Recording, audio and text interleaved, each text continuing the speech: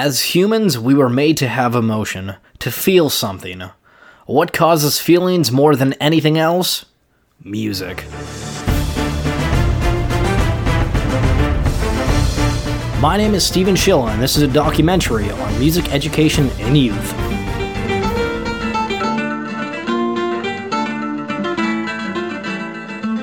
There's actually a higher graduation rate among students who partake in music classes.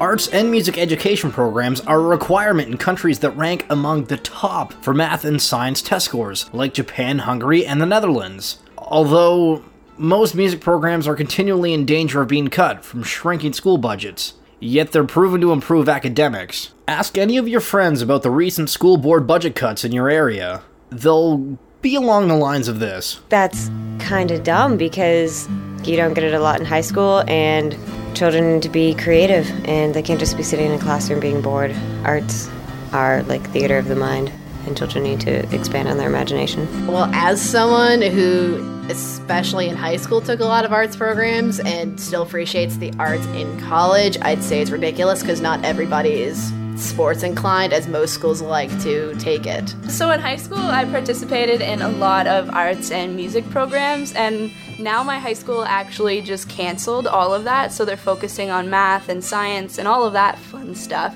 Whereas I feel like not everyone thinks in that sort of logical way, so you do need an outtake for the kids with like arts brains and that way of thinking. So I think it's a big mistake for them to do that because it makes high school even harder for kids now.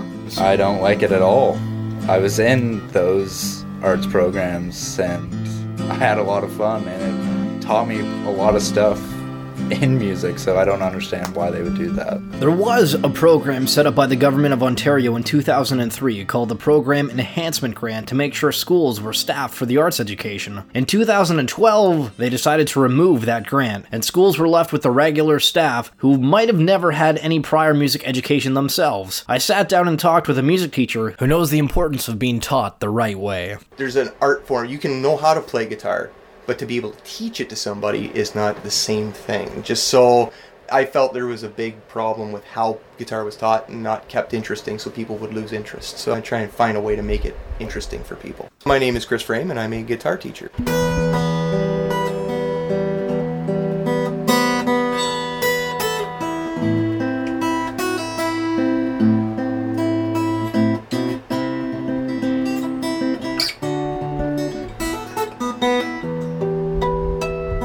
My parents had no interest at all. I was 17, actually, when I first started learning guitar. I asked Chris if he had many younger students that he taught, and as well, if they actually wanted to be taught, or if it was more their parents pushing them into it. Yeah, I'd say my students are about half and half. There's quite a few that I feel that parents are more interested in them learning than the kid is. And then, of course, I had to ask him about the school board budget cuts, which, of course, affects music education. And also, how important is music to youth? Well, I think that you should be able to do them together. I'd like to see the schools doing something with them in the same way that we do and be able to put the two together. I think they have a better shot in anything with music. It helps their minds develop. I mean, there's a lot of different aspects that I feel it benefits them. Memory, everything. I had the privilege of sitting down with another music teacher and a music show host to get her opinions on all we discussed with Chris.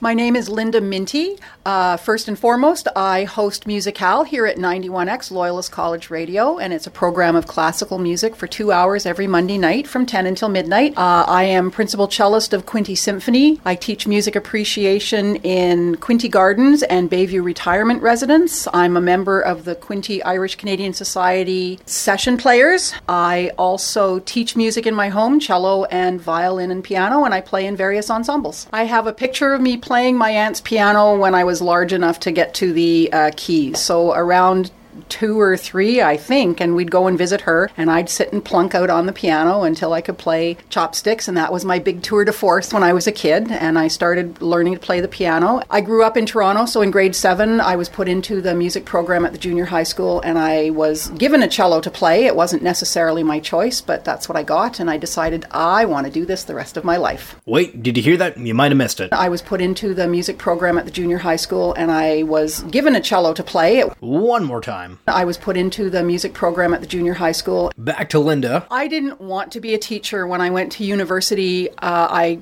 didn't want to be in the music education program. I just found a way to stay in music and keep playing. So I went into music history. That was the only thing that was left open to me because I couldn't compose.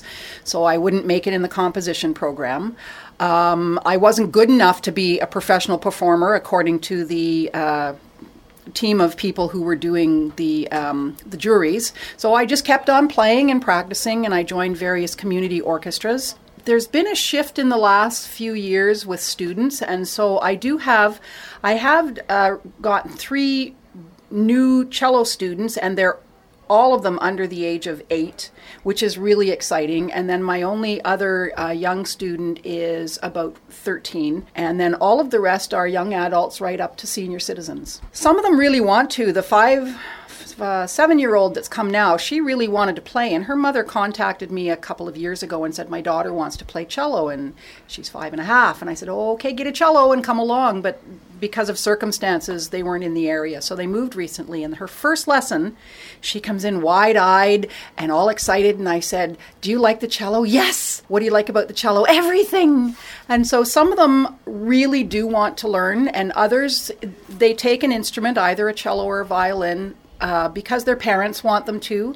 Sometimes it's not what they want to do, and after a number of lessons, they just decide they don't want to do it anymore, or they end up really liking it and just keep on studying. I try and get my students to understand the value of music makes you smart, and I tell them all the reasons why. It's not just about learning a musical instrument as a young person, but the Suzuki program, which I teach, teaches the student self-awareness and respect for the teacher and focusing on what the teacher is saying and listening, which transfers into school.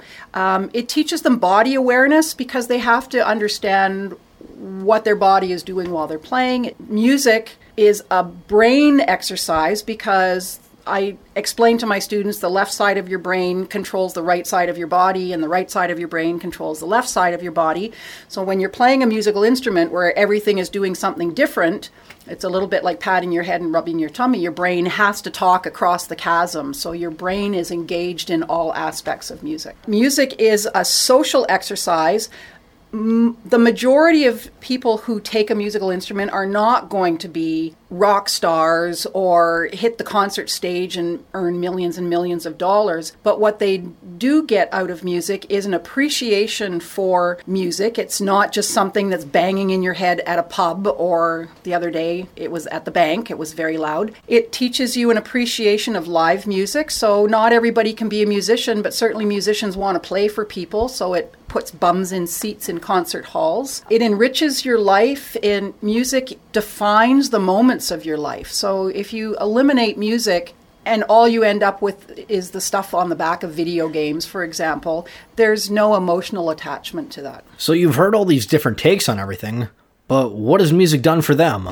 It's made me who I am. It's gotten me through the rough times. It helps me to express at times anger and joy and faith through my music. It's just infiltrated every cell of my body. I cry listening to music in movies. I giggle all the way through Beethoven because I find he's a very humorous musician. So music has just shaped who I am as a person. Being able to play and go out and do shows, and I mean, it's not even the money aspect. It's just the ability to get together with some strange people that you've never met and have something in common. You can go out and play, and everybody's just a group. It's fun, yeah. Been a big part of my whole entire life. I have to listen to music every day. I play guitar every day. I look up, I don't know, like it's all part of my life, I guess. It's the biggest thing. Schools with music programs have an estimated 90% graduation rate and 94% attendance rate compared to schools without music education, which average 72% graduation and 85% attendance. Budget talks and decreases happen all the time in every industry.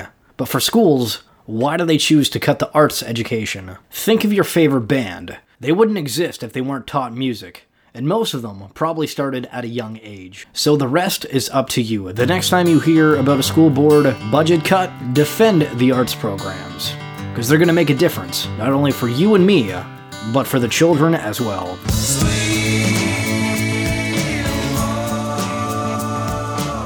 This has been a documentary produced and voiced by Stephen Schill for 91X.